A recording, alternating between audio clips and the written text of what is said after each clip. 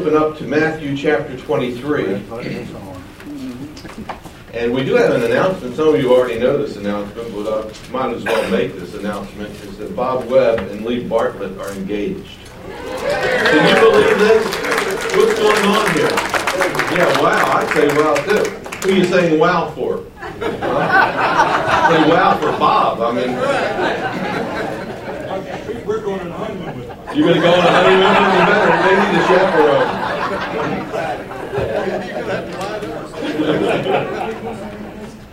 Well, congratulations on that. And if Lee doesn't back out, Bob, we hope you have a happy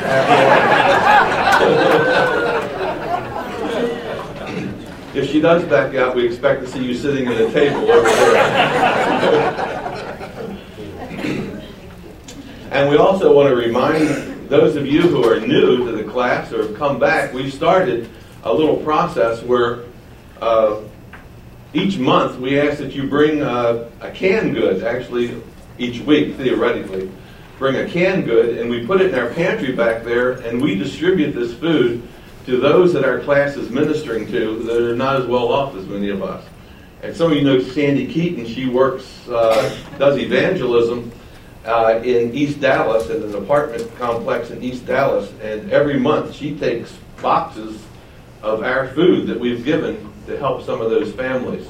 So if you're new to the class, just start bringing in a can of food every week. And we also have been giving $1 a week that fills up our benevolence fund for the same purpose. So we'll be talking more about that in the future. But anyway, today we are in Matthew chapter 23, and we're going to start at verse 13.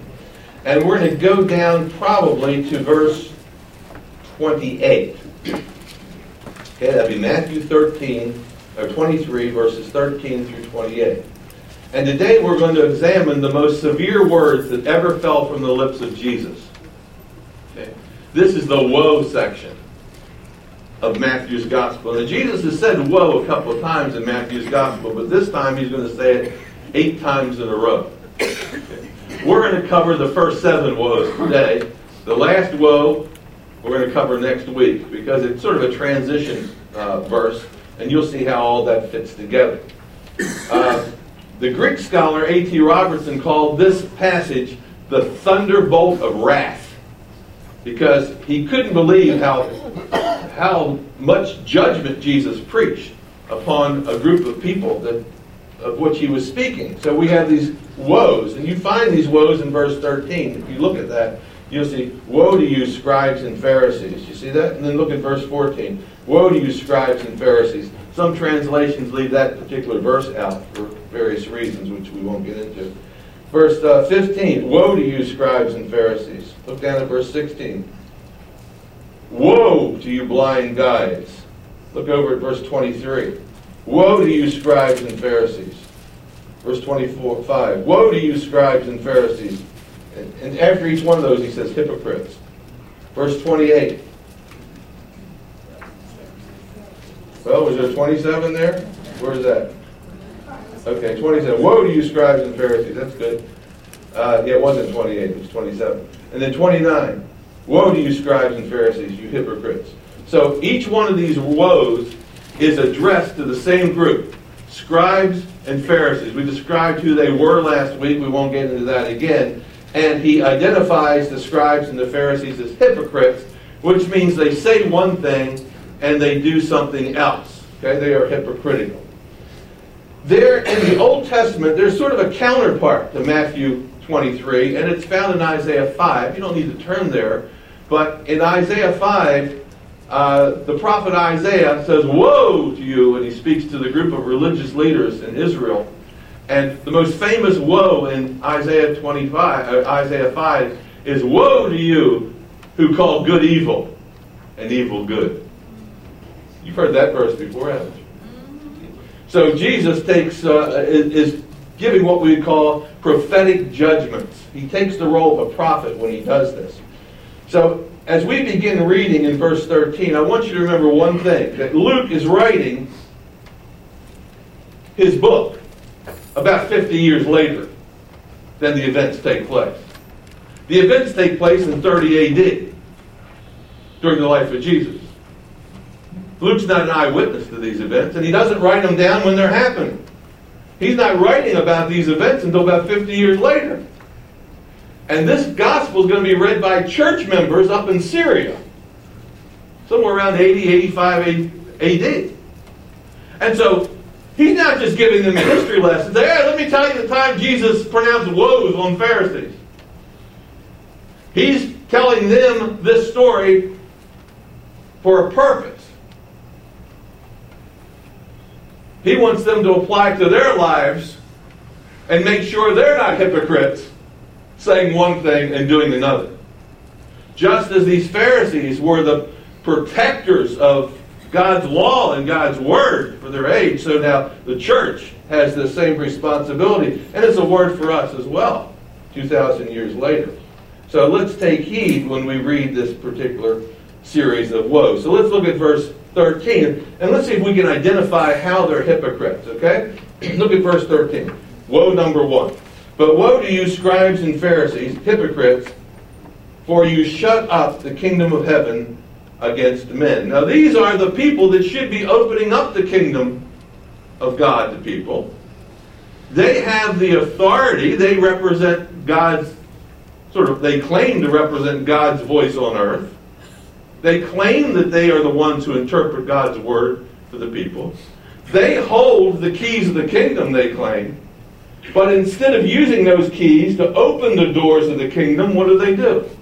Lock the doors of the kingdom to the people. So that's how they are hypocrites. They should be opening the doors, but what are they doing? They're locking the doors to the people. They're locking the people out. Now, let's make this application. How about us? Do we hold the keys to the kingdom? Did Jesus say to Peter and the others, I give you the keys to the kingdom? Do we have the gospel? Has that gospel message been passed on to us? Do we have the keys to eternal life for people? Are we using those to open the doors? Or do we keep our mouths shut? If we keep our mouths shut, the people are shut out of the kingdom of God. We have the keys. Are we using them? Are we saying we're Christians, but we really aren't proclaiming the gospel?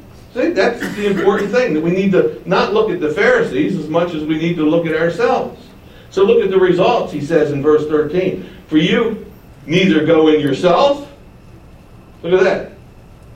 You're actually locking yourself out as well. You neither go in yourselves, nor do you allow those who are entering to go in.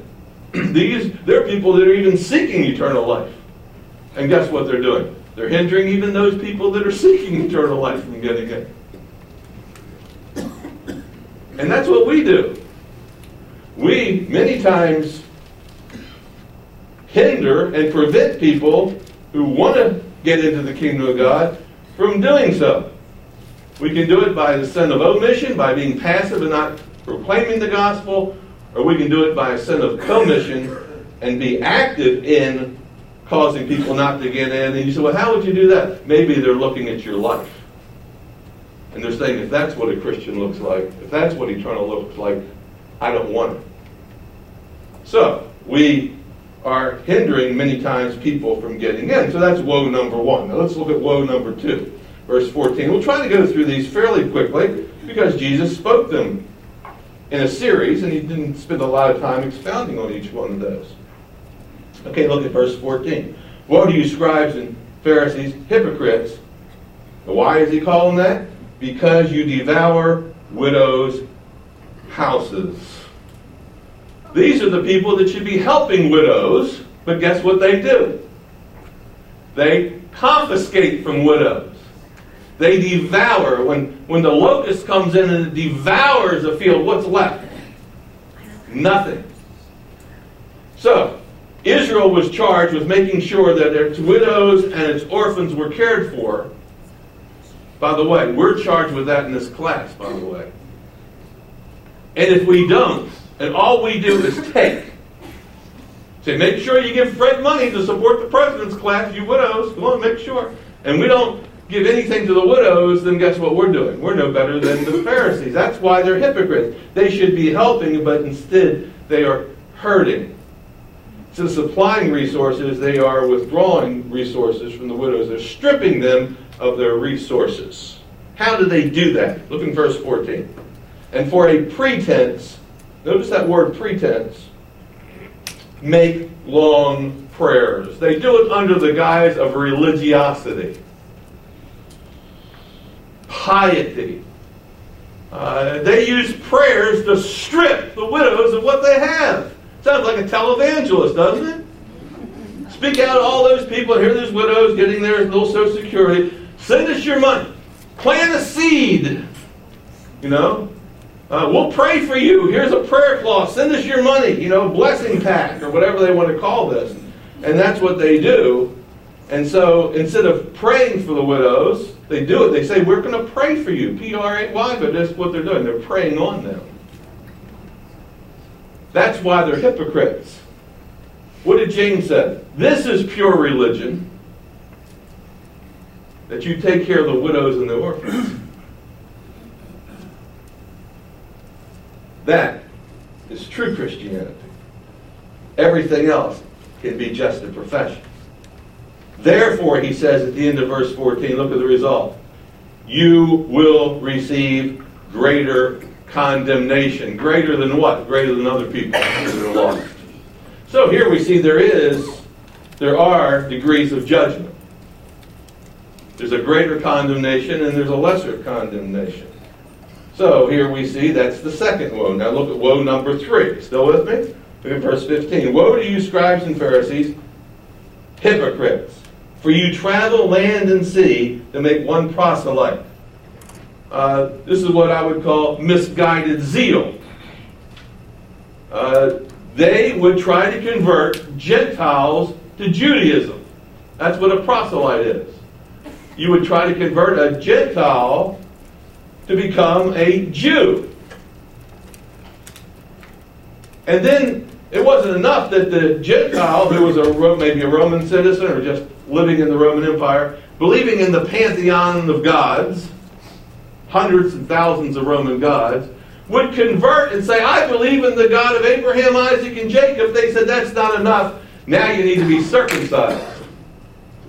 And they were very zealous in trying to convert people to Judaism, especially Gentiles, but they weren't converting them to God. They were converting them to Judaism, and instead of trusting in God for eternal life, they were trusting in the fact that they were now circumcised, they were keeping the law, and all these kinds of things. And they would assure them of salvation, which of course the person didn't have. And it says in the middle of verse 15, and when that person is won, in other words, when you convince him to do that, you make him twice as much a son of hell as yourselves.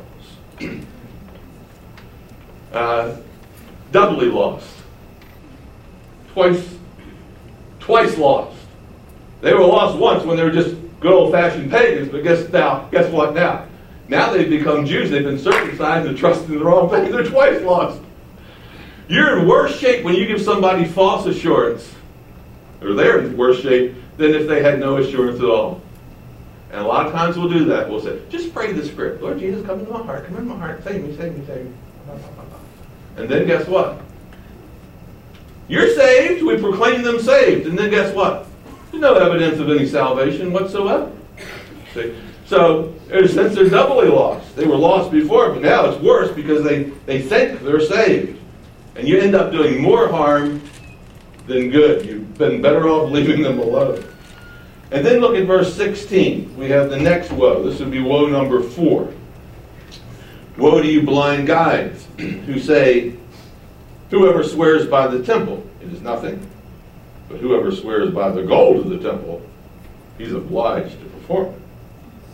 Fools and blind, for which is greater, the gold of the temple or the temple that sanctifies the gold?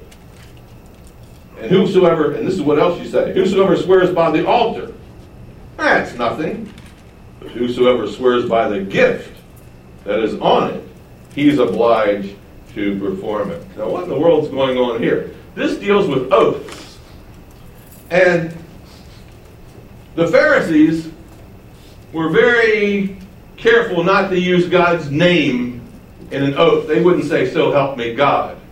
So they would substitute another word for God's name, like Like we say, on a stack of Bibles, I swear.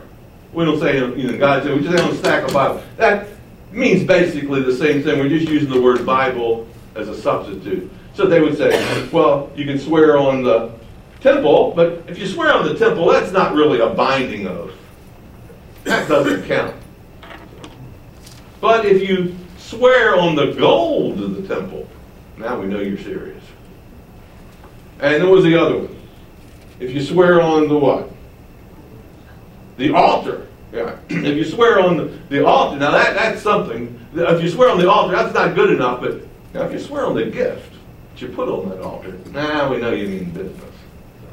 So what they did is they divided these oaths into two categories. The oaths that are binding and the oaths that are not binding. Which ones are not binding? The one when you say, I swear by the temple or I swear by the altar. Non-binding. Which ones are binding? I swear by the gold and I swear by the gift. Binding. So Jesus calls them blind guides there. And look what he says in verse 19. Fools and blind. For which is greater? He said, let me ask you a question. Which is greater? The gift or the altar that sanctifies the gift? And the answer is the altar that sanctifies the gift. So here these guys have it all backwards. They're saying that the gift is what binds it. And he said, well, really the altar is more important than the gift, just the gift. Without an altar, guess what? You couldn't even bring a sacrifice. You have to have that brazen altar. That's really important. So they don't see it. That's why he calls them blind guides. They don't see what is more important. They claim to be wise, and they're wise in their own mind, but they're stupid as spit when it comes to reality. You ever meet somebody like that? I've met a few professors like that in my life. Not at Criswell. I do want you to know that. But you have to be very careful when you're real dogmatic like that. And there they were very dogmatic about these oaths. Now look what he says in verse 20. Therefore, he who swears by the altar, that's what they said was not binding. He who swears by the altar swears by it in all the things on it. Every oath is binding. Doesn't matter whether it's the gift that you're praying for or you're swearing by or the altar that you're swearing by. Okay, look at verse 21. He who swears by the temple, which the Pharisee said wasn't binding, swears by it, and he who dwells in it, because God dwells in the temple. That's a binding oath. Look at verse 22. He who swears by heaven swears by the throne of heaven and by him who sits on it. If you say, I swear by the throne of God, hey, that's binding because God sits on the throne. In other words, all oaths are binding. All oaths are binding. These guys are hypocrites. They say, you can take an oath, but it's not binding. Hey, what Jesus said. All oaths are binding. In fact, you don't have to swear by anything. Gift, altar, temple. He said, let your yea be what? Yea, and your nay be nay, and don't take an oath. Why would you have to take an oath if you're an honest person? Shouldn't your word be your bond? See, we've dealt with that before in Matthew. So these guys are requiring oaths because they're hypocrites.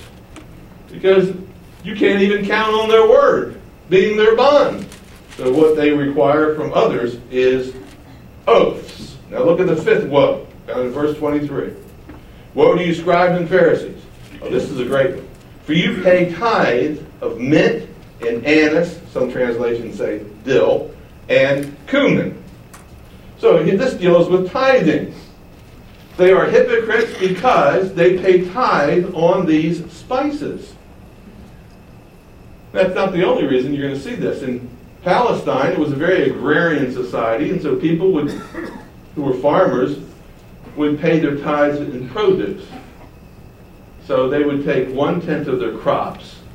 That's what a tithe means. And they would bring that produce, or the monetary equivalent of a sale, and they would bring it to the temple storehouse.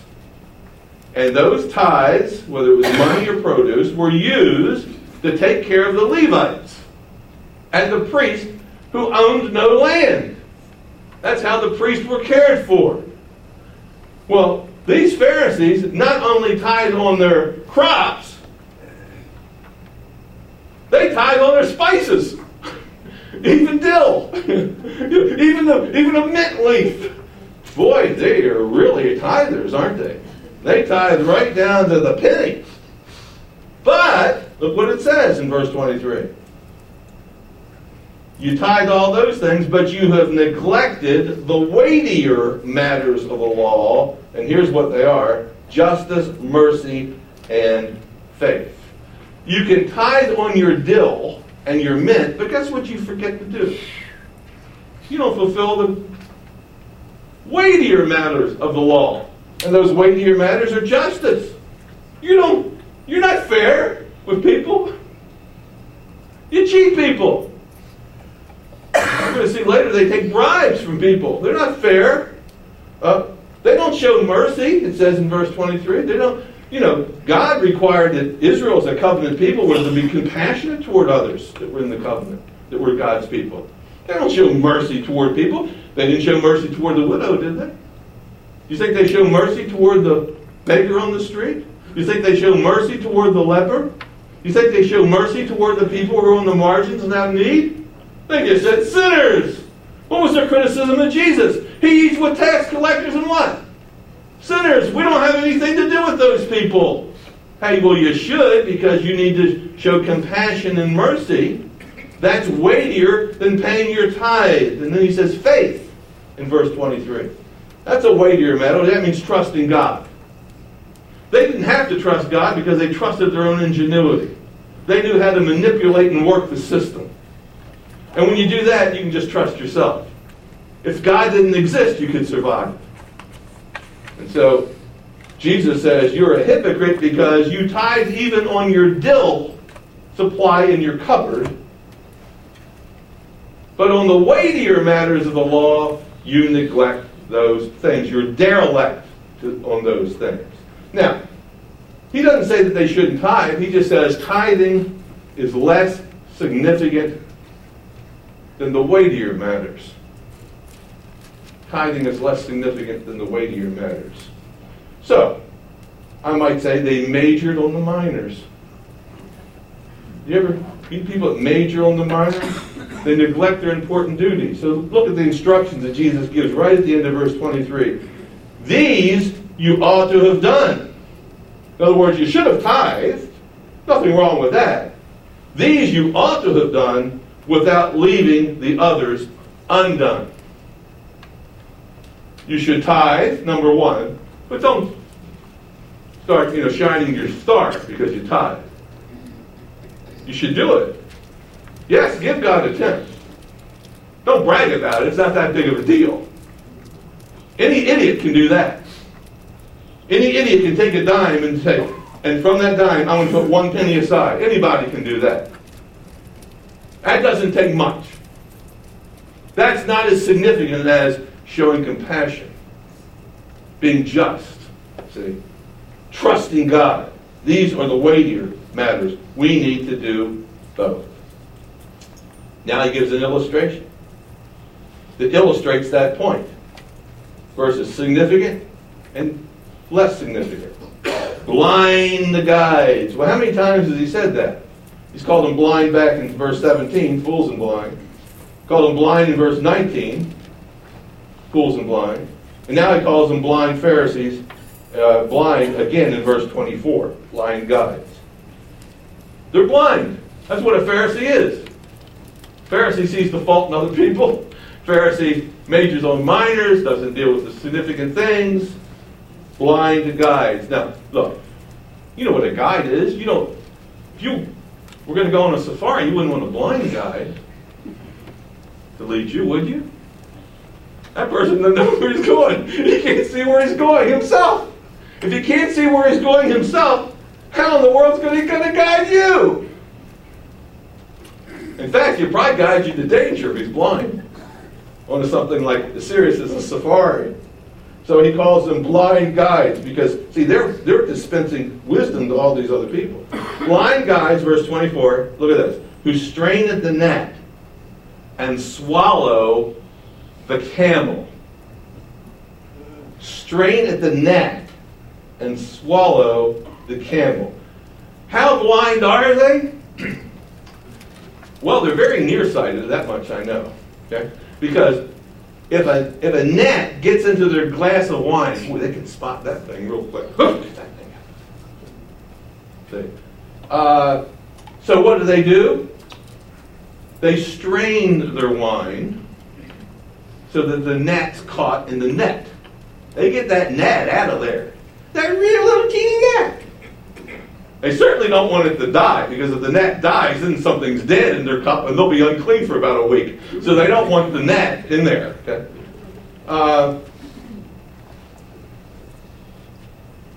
It would be like a fly getting in our iced tea. You get flies landing on your iced tea, you go like this. Get them away. You don't want them to, do the backstroke. But you know something, a fly, it doesn't drive you crazy. Not a single fly. Some people it does.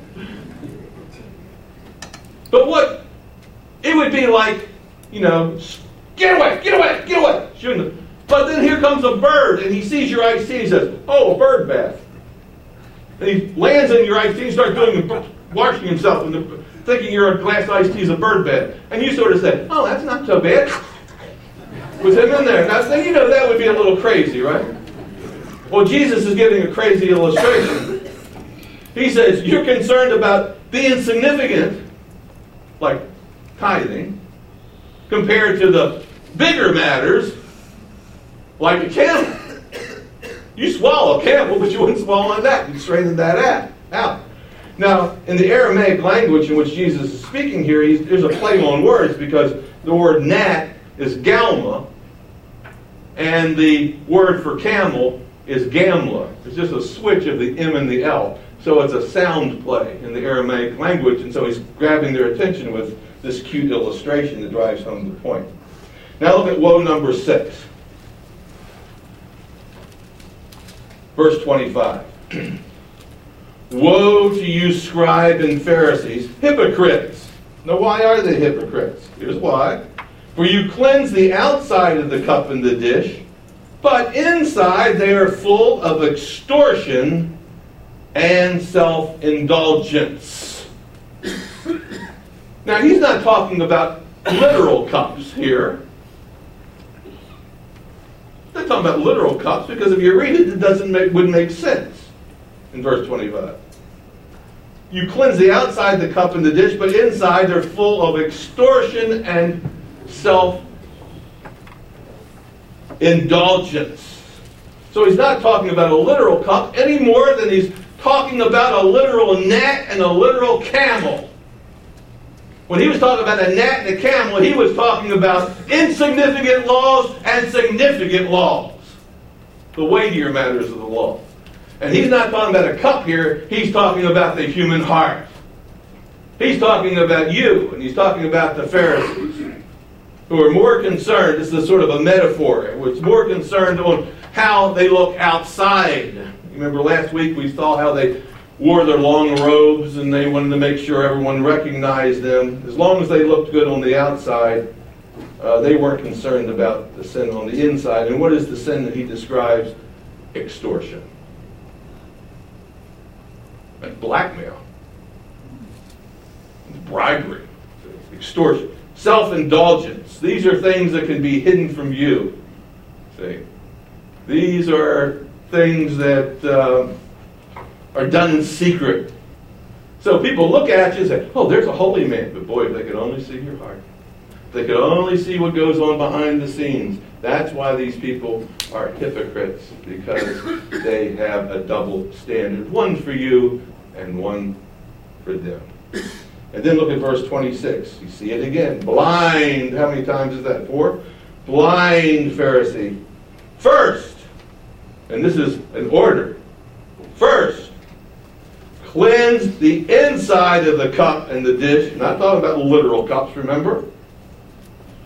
So that the outside of them may be clean also. basically you need to work from the inside out, the forgiveness, and then work from the inside. There needs to be a cleansing from the inside out. It's not enough just to ritually clean your hands. You need to clean your heart. It wasn't enough to do all the ritual things that the Jews did. That didn't forgive sins. You had to be cleansed inside and out. So that he gives that instruction. These guys are very good at seeing the splinter in someone else's eye, but missing the log in their own eye. That's sort of like straining in a gnat and swallowing a camel. Splinter versus log, gnat versus camel. See? So you can see how they're making these hypocritical decisions and lead this hypocritical life. And then the seventh woe is found in verse 27. Woe to you, scribes and Pharisees, hypocrites. And here's the reason. For you are like whitewashed tombs, which indeed appear beautiful outside, but inside are full of dead men's bones and all uncleanness. This is a simile. What are they like? They are like, he's comparing them to whitewashed tombs that on the outside look pretty nice, but on the inside all there is decaying bodies. There's corruption on the inside. So while the outside is clean, whitewashed, the inside is dark and dirty. Again, we're dealing with a similar situation as he said before. Now, what the Jews would do is in springtime they would whitewash their tombs because they wanted to be pleasant for the eye when there were passerbys. And it sort of made things look pretty good. There's a whitewashed tomb. But everybody knew that no matter how good it looked on the outside, don't get too close to that tomb or you'll become unclean, according to Jewish law, and you will have to make a sacrifice. So we do the same thing with our cemeteries, don't we? Go to a cemetery, the lawn's cut, and the tombstones are nice, and there are gardens, and there are flowers, and, on holidays, there are different decorations. And we go by, and it's pleasant to the eye. Oh, there's a cemetery. We don't want to have a cemetery where there are weeds growing up, and tombstones are knocked over, and, we wouldn't want something that looks like that, because that would remind us of really what a cemetery is all about. It's about death and it's about decay. So we want it just the opposite. So what we do is we sanitize the cemetery. See, but that's not what it's really like. Now, it's the same with the Pharisees. They look good, sanitized from the outside, but that's not how they really are. They're like whitewashed tombs. I don't know if I've ever read more than the first page or two of Tom Sawyer or one of the Huck Finn, but I remember that they're whitewashing the fence, probably on page 1, because I never read a book in my life until I went to college. So they were whitewashing a fence. So what do you do when you whitewash a fence? In the spring they would whitewash this fence, and it looked pretty good. I mean, it wasn't good paint or anything, but it looked pretty good. But oftentimes what it did is it hid the rotten wood beneath. So to the passerby it looked good, but in reality, it was rotten. See? So what he's describing here is how deceptive the Pharisees are. This is why they're hypocrites. They're always engaged in a cover-up. We see this in politics all the time. It wasn't just Nixon and Watergate. It's every president hides things, and politicians hide things. They don't want you to pull back the curtains and see them for what they really are. The deals that are going on in the smoke-filled back rooms. And they come to your Christian organization in your church, and they talk about God and country, and you go, ah! Where were they last night? Don't be so foolish. Jesus is able to spot a phony immediately, and we too have been given discernment to do that. Don't be deceived. And so we come to this conclusion, verse 28. Even so you also outwardly appear righteous to men, but inside you are full of hypocrisy and lawlessness. Your righteousness is nothing more than a thin veneer. It's not a righteousness at all. Just like you've got hardwood floors, some of you have real hardwood floors, and then many of us have plastic with a little veneer of wood on the top of the hardwood floor, and it looks like you have hardwood floors, but you don't have hardwood floors. Now, you're not trying to deceive anybody. It's just that your pocketbook might not have been able to afford, $10 for a square foot of wood. But in this case, the veneer is a veneer of righteousness that just covers up the corruption. And they don't want you to see the corruption, so they outwardly look righteous, but inwardly, once you get below the surface, they are corrupt. And that's why they are Pharisees. That's why they are hypocrites. Next week, we'll pick up at verse 29. Okay? Now, what I want to do is I want to give you the 7 principles that I've been able to glean from these 7 woes that we have talked about today. And I'm going to try to make them positive principles that we should abide by. Number 1, we should always be opening the door to the kingdom and not hindering people from the kingdom. That means we need to understand what the true gospel is, the nature of the gospel, and be able to explain it. That would be based on woe number 1. Okay, number 2, we should serve widows and the unfortunate. We should be a blessing to those people. This is what Christians do. Be a blessing to those that are unfortunate. Number 3, make sure your zeal is based on knowledge. It's really important that you know the gospel. Don't be like the Pharisees who make people twice the child of hell as themselves by giving them the wrong message. You need to be circumcised. And then having them trust that for their salvation. Don't invite people to the church and make them assume that because now they're coming to church, they're Christians. You're not a Christian because you come to church. And a lot of people, if they don't hear the gospel clearly, they'll get the wrong idea. You're no more a Christian because you go to church than you are a hamburger because you go to McDonald's, right? So we need to make sure that we preach this correct message and that our zeal includes knowledge. And then next, you need to make sure that you keep your word, that you're an honest person, that you don't have to swear by anything. Okay? Let your yea be a person of your word. Next, give attention to the weightier aspects of the law. Ethics count. Profession counts little.